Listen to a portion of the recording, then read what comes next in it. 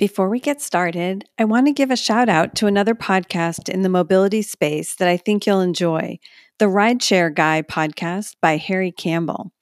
Harry has become a trusted expert on all things rideshare, and he may be the only person ever to have driven for Uber and also interviewed Uber's CEO on a podcast.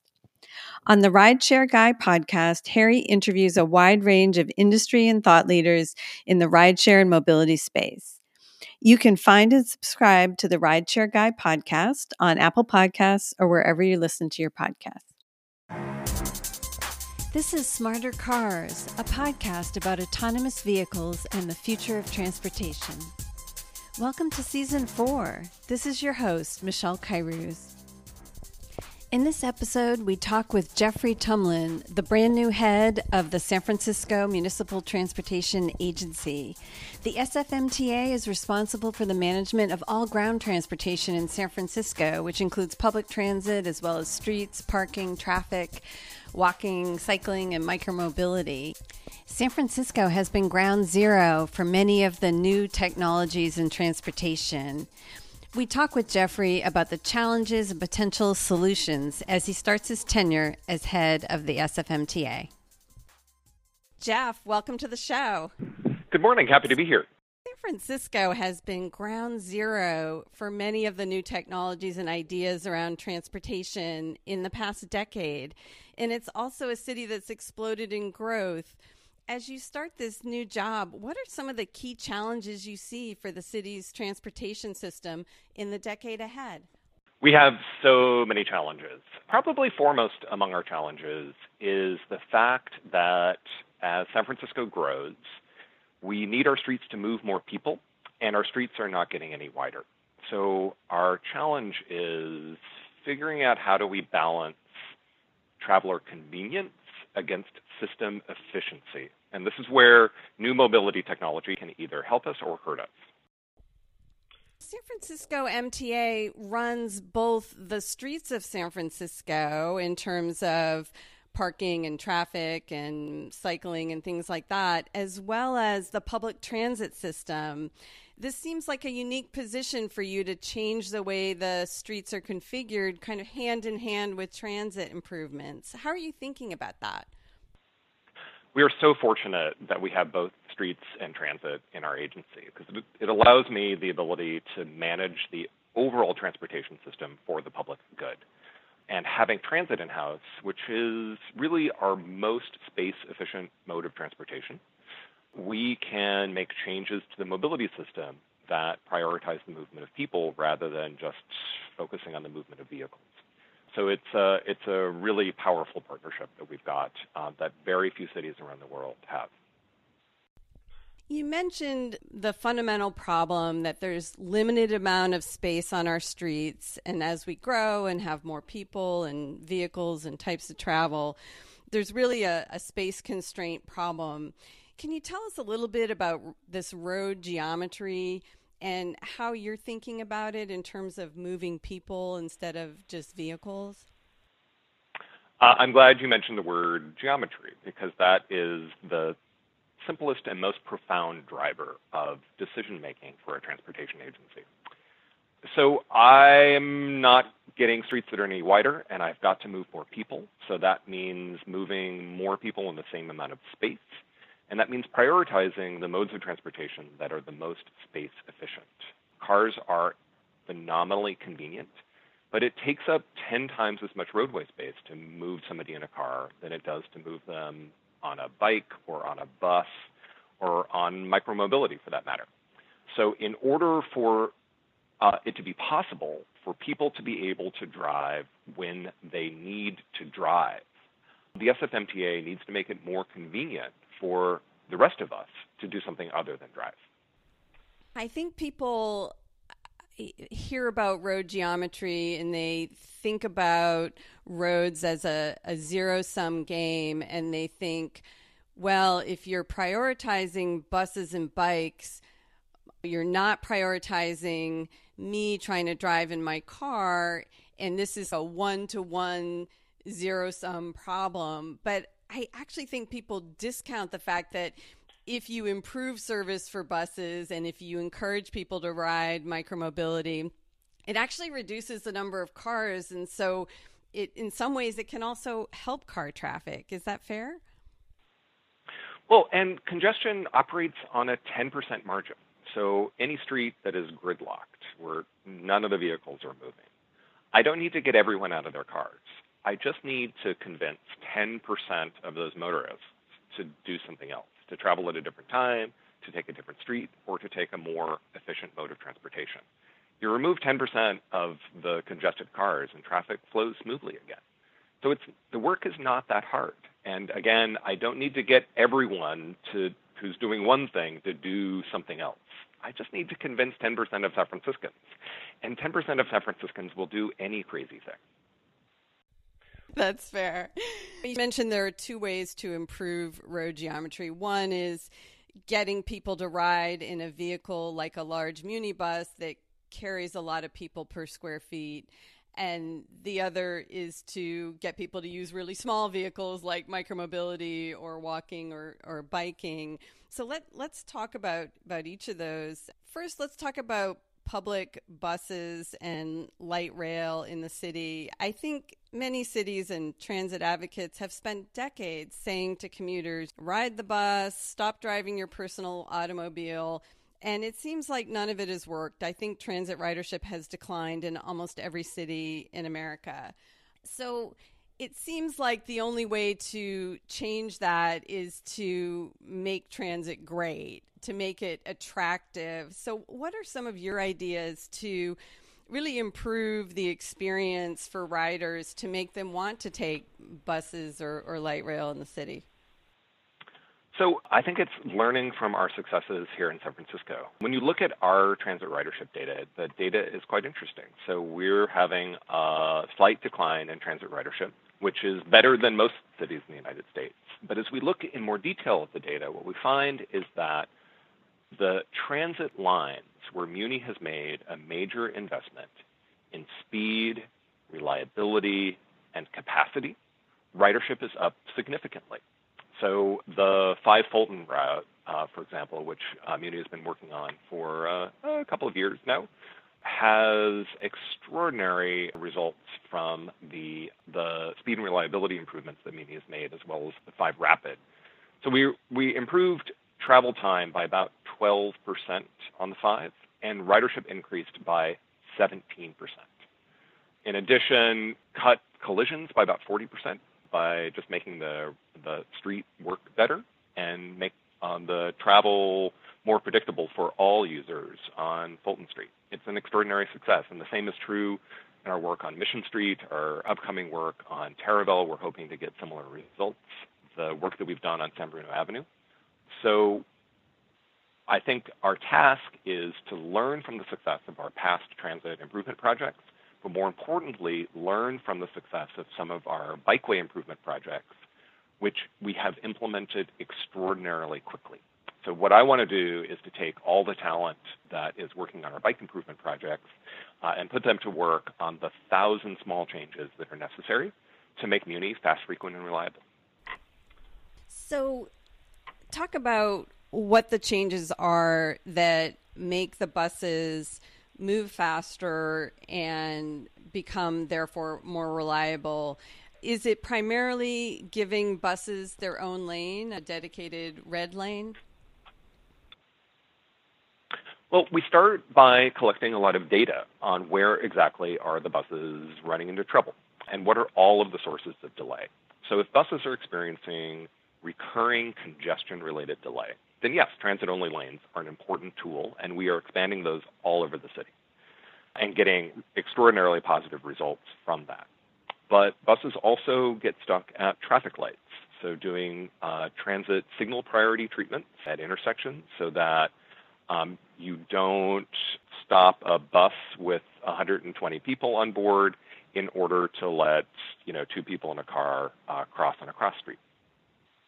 Similarly, we have buses delayed at stops, so we're doing a lot of improvements at our bus stops to make boarding faster and safer for our passengers, including being the first agency in the country to open all doors and to let passengers get on and off at the back door by switching to proof of payment.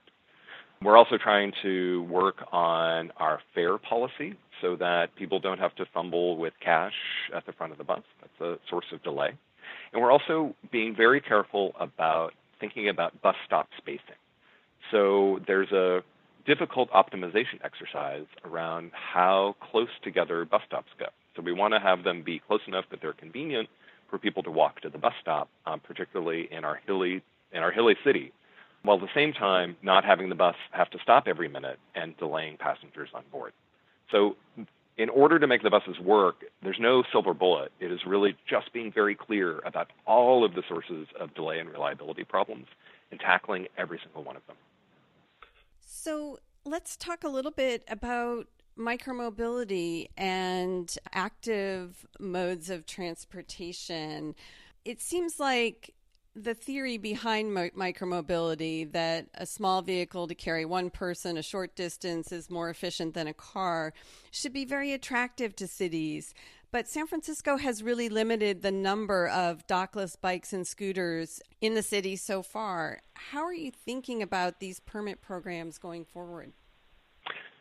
So what we want to do is take the time to be clear about what San Francisco values are with regard to the transportation system, to define for mobility technology companies the problems that we're trying to solve, and to also be really clear about what are the potential positive outcomes that we want regulation to support and the potential negative outcomes that we want to regulate against.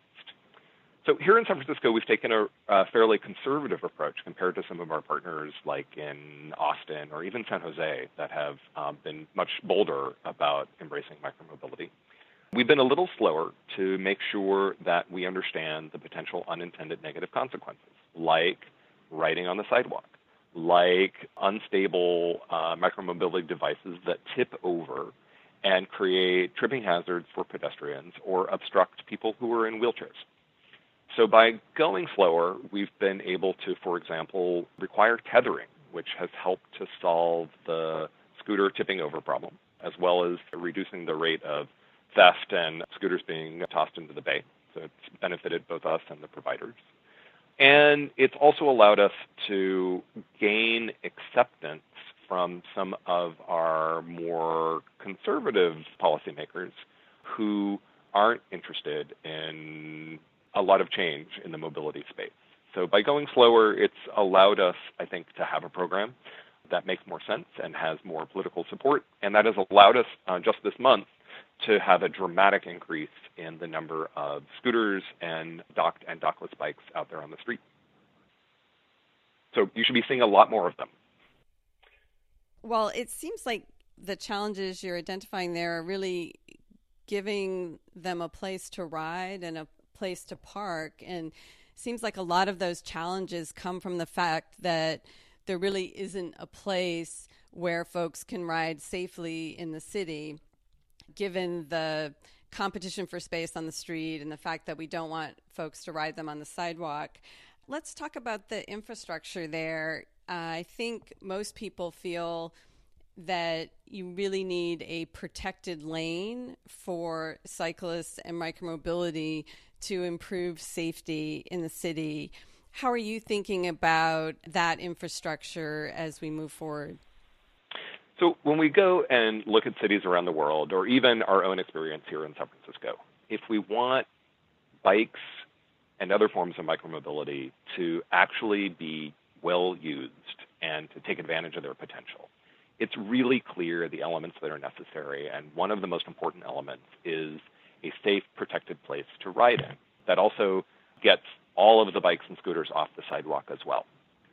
So over the last year, and very much so in the coming 12 months, San Francisco has been investing heavily in protected bike lanes, which are really actually protected micromobility lanes for scooters and skateboards and dockless bikes and docked bikes and all of those small wheeled devices. We're creating a safe and very efficient space for those vehicles to be used in. just this week, we're working on completing protected bike lanes the entire length of 5th Street through south of Market. 3 weeks ago, at a hearing for District 6, we got approval to move forward on upgrading and extending and improving the protected bike lanes on the entire length of Howard, Folsom, 7th, and 8th. At the end of this month, we are permanently closing Market Street to cars east of 10th Street. We're also talking now with our partners at the Recreation and Parks Department about how do we make Golden Gate Park a respite from fear of traffic violence. So in the coming 18 months, San Francisco will have one of the most extensive protected, integrated micromobility lane networks in the United States. We still have a lot of work to do in order to catch up with global standards and achieve the kind of results that we're seeing, not only in cities like Copenhagen and Amsterdam, but cities like Paris or Oslo, or even some of the innovation that we're seeing in other U.S. cities like Seattle. That's terrific. I think cycling and micromobility advocates were really pleased to see the quick build projects and the increased focus on building out a network all at once. It seems like doing a few blocks here and a few blocks there doesn't really have the impact that you would want to see. So it's terrific to see the city moving more quickly in that area.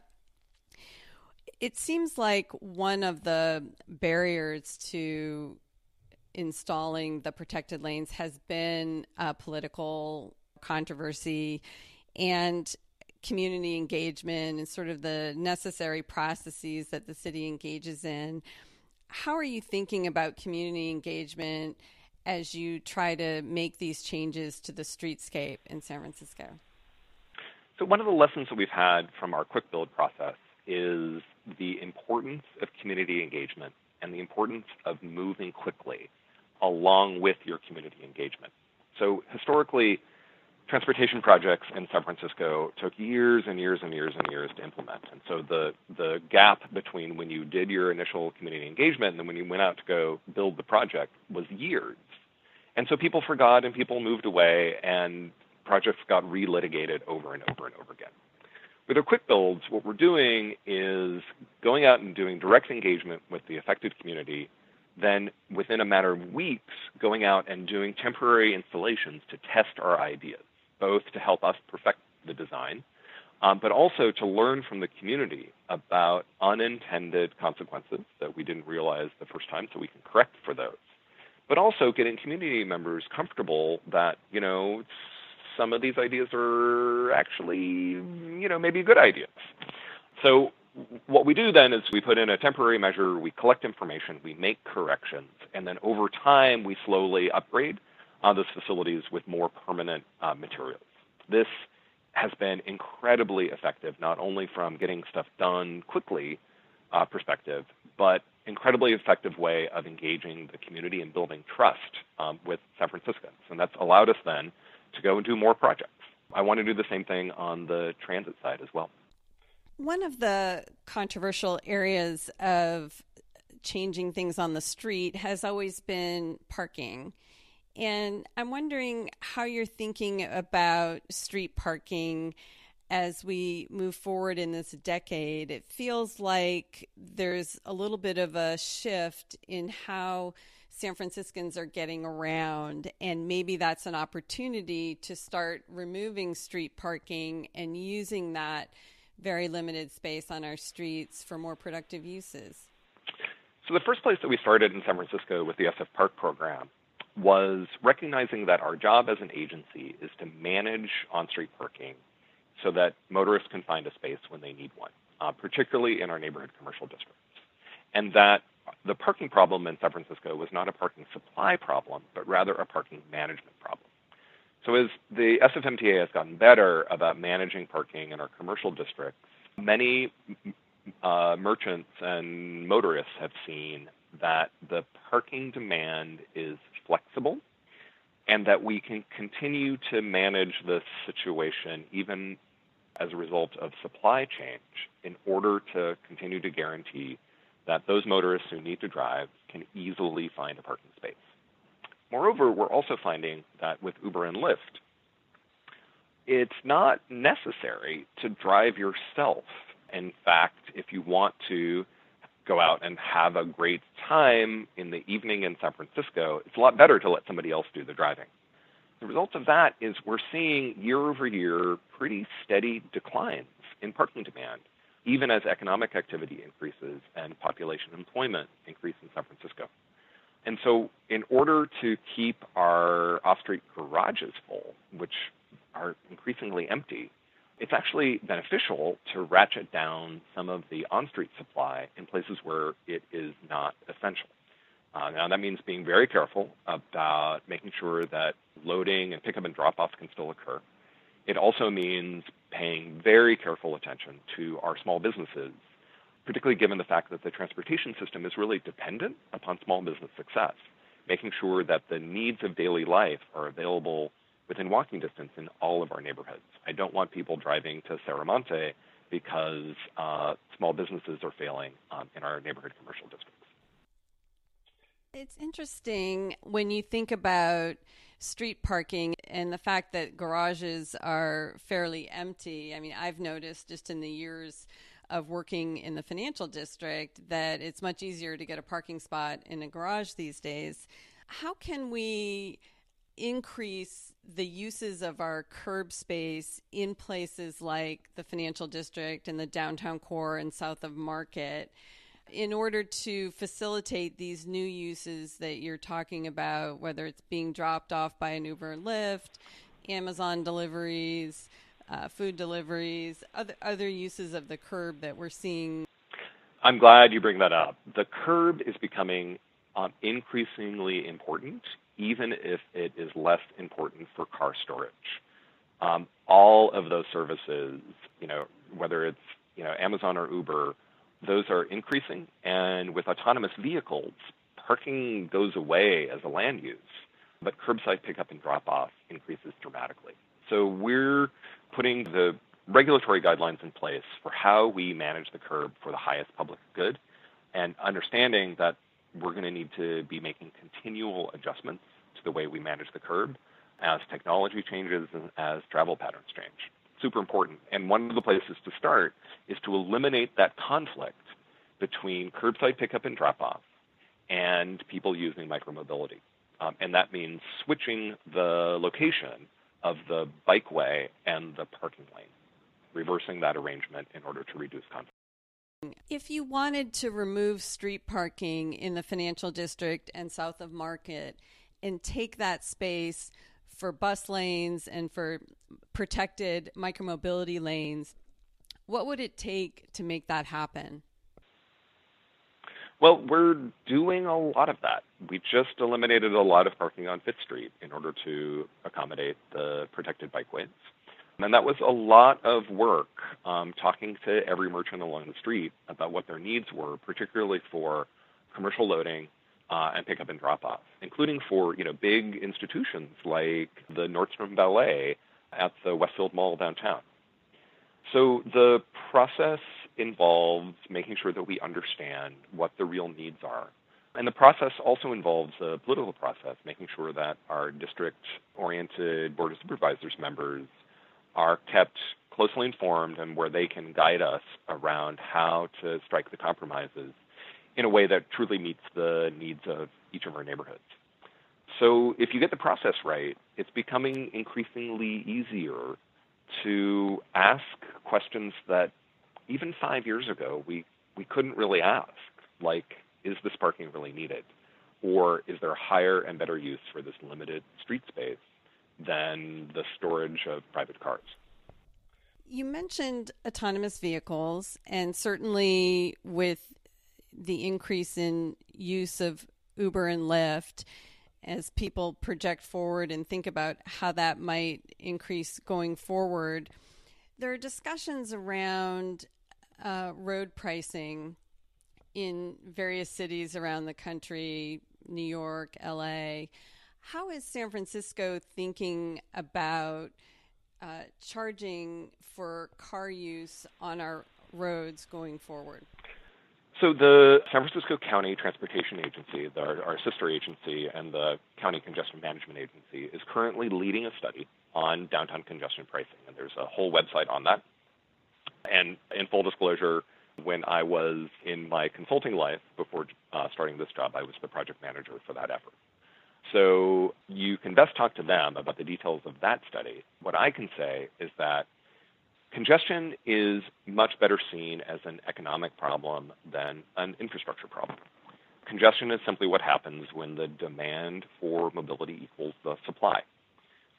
While in the United States, every city in the country has tried multiple times to use infrastructure to solve congestion, it has never once worked. The only way to solve congestion problems is through economic solutions. And that means either destroying your regional economy, like Detroit did, or using price rather than time to balance supply and demand. So if we want to solve congestion in San Francisco, there is only one way, and that is through price. And the challenge then becomes, how can you use mobility pricing not just to create more convenience for the wealthy, but rather to advance equity and to advance small business success? And those are the questions that the TA is now asking in their downtown congestion pricing study. We at the SFMTA are fully supportive. We know it's the only thing that will move the needle on congestion and create the revenue that we would need in order to dramatically upgrade service to make sure that everyone can move, particularly those with the fewest choices.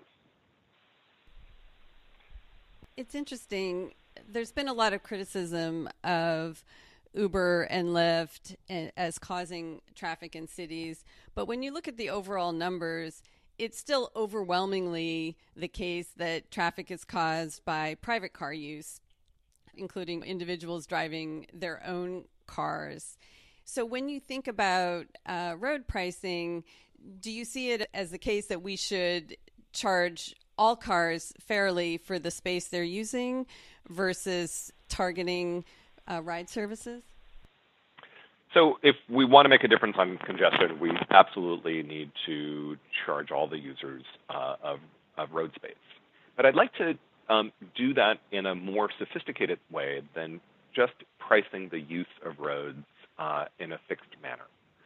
So for Uber and Lyft, the thing that I would be most interested in charging for is not the use of Uber and Lyft, but the waste of space. So I should be able to charge Uber and Lyft more when they're driving around empty waiting for a fare. And ideally, I'd be able to charge for empty seat miles.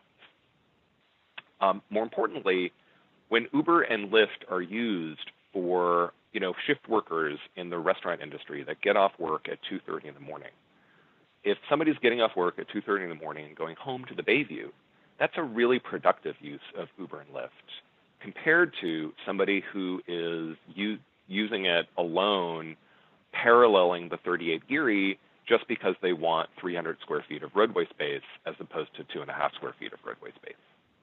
So there are ways of using ride-hail services that are really, really valuable for the transportation system. And there are ways of using ride-hail that simply worsen the efficiency of the system for the convenience of the rider. So I'd love for us to be thinking about what are the most productive use cases of ride-hail, and even consider subsidizing those and funding that through high fees on uses of Uber and Lyft that really damage the efficiency of the transportation system when we need the greatest efficiency.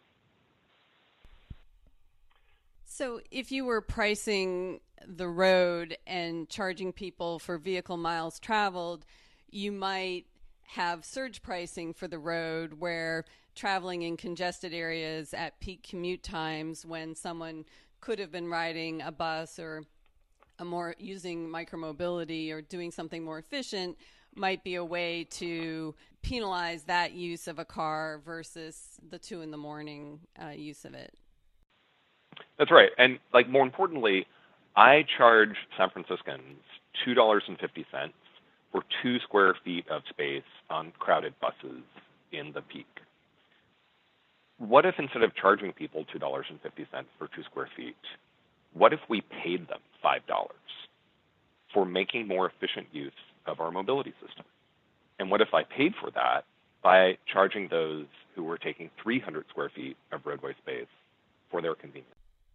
How do you think about some of the technology challenges around road pricing? It seems like the technology has gotten so much better than it was 5 or 10 years ago, even when people were considering road pricing options. How do you think about the technology challenge? So there's a lot of technology challenges around privacy when we start trying to manage the system in more sophisticated ways that focus on person efficiency rather than on vehicles. So if I want data about empty seats, I need to have more data about people than many folks are going to be comfortable with. So making sure that as an agency, we never collect personally identifiable information, but that we collect data that is enough to be good managers of the overall system. That's going to be an ongoing challenge that we're going to have to face over the next couple of years. What is the right amount of information to collect, and how do we ensure that we maintain the privacy of individuals using the mobility system while making the mobility system more efficient? There's been some cities around the world who have tried subscription services, sometimes it's called mobility as a service offerings, that try to create a monthly subscription that involves public transit as well as some amount of micromobility or ride-hail service, and packaging it together to encourage multimodal travel. Is San Francisco thinking about working with any private providers or coming up with a package on its own, perhaps with the bus credits you mentioned, to encourage multimodal travel in the city? So one of the problems that we have in San Francisco is that the state and federal governments aren't thinking along the lines of more efficient urban travel. And so we don't have the regulatory authority in order to facilitate mobility as a service. For example, in order to make mobility as a service really work, we need there to be open APIs around scheduling and payment for all of these different services. And instead, our current regulations in California are fostering the formation of cartels, the same problem that we had with the taxi industry, where there are these little walled garden services that are bundled together and no way for consumers to easily choose the most efficient mode. So one of the things that San Francisco will be talking to our state legislative delegation about is how do we establish the right regulatory framework for all of these private mobility services that give cities the right tools to help manage the streets for the public good by fostering innovation, but also fostering competition and supporting a lot of consumer awareness about choices. Frankly, I'm really inspired by the way the telecommunication industry was regulated, particularly in the 1930s, which took a very different approach than we've taken in the mobility space, where the federal government said, we own the entire electromagnetic spectrum over the United States. We're going to use that electromagnetic spectrum in order to foster innovation and profit and expansion of technology. But we're going to do that in a way that serves the public good and promotes competition in the free market. We should do the same thing with our streets, using our streets as the limited renewable resource that they are, fostering innovation in them, but making sure that that innovation always serves the public good. Are you thinking that companies should be regulated city by city, or are you suggesting more of a federal regulatory approach? So each unit of government has their role. So the federal government regulates the hardware itself, so that hardware can cross state lines. The state of California regulates service, and I don't want a situation where cities are allowed to run amok and there are radically different rules from one municipality to another. there needs to be the right set of standardization, particularly around data, so that the service providers aren't driven nuts, and we respect, frankly, all the privacy rights of travelers. But cities need to be provided the right amount of flexibility so that we can manage according to slightly different definitions of the public good. Here in San Francisco, congestion is a really, really serious issue. We need to have tools to help make the transportation system more efficient. In rural jurisdictions, they have different considerations, including issues like weight.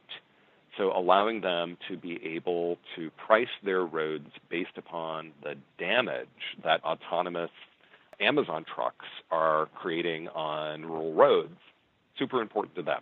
So what we need from the state, again, is the right bumpers to allow different jurisdictions in order to manage to their specific concerns, while at the same time providing clarity and certainty to the market so that the service providers can focus on the stuff that they're good at.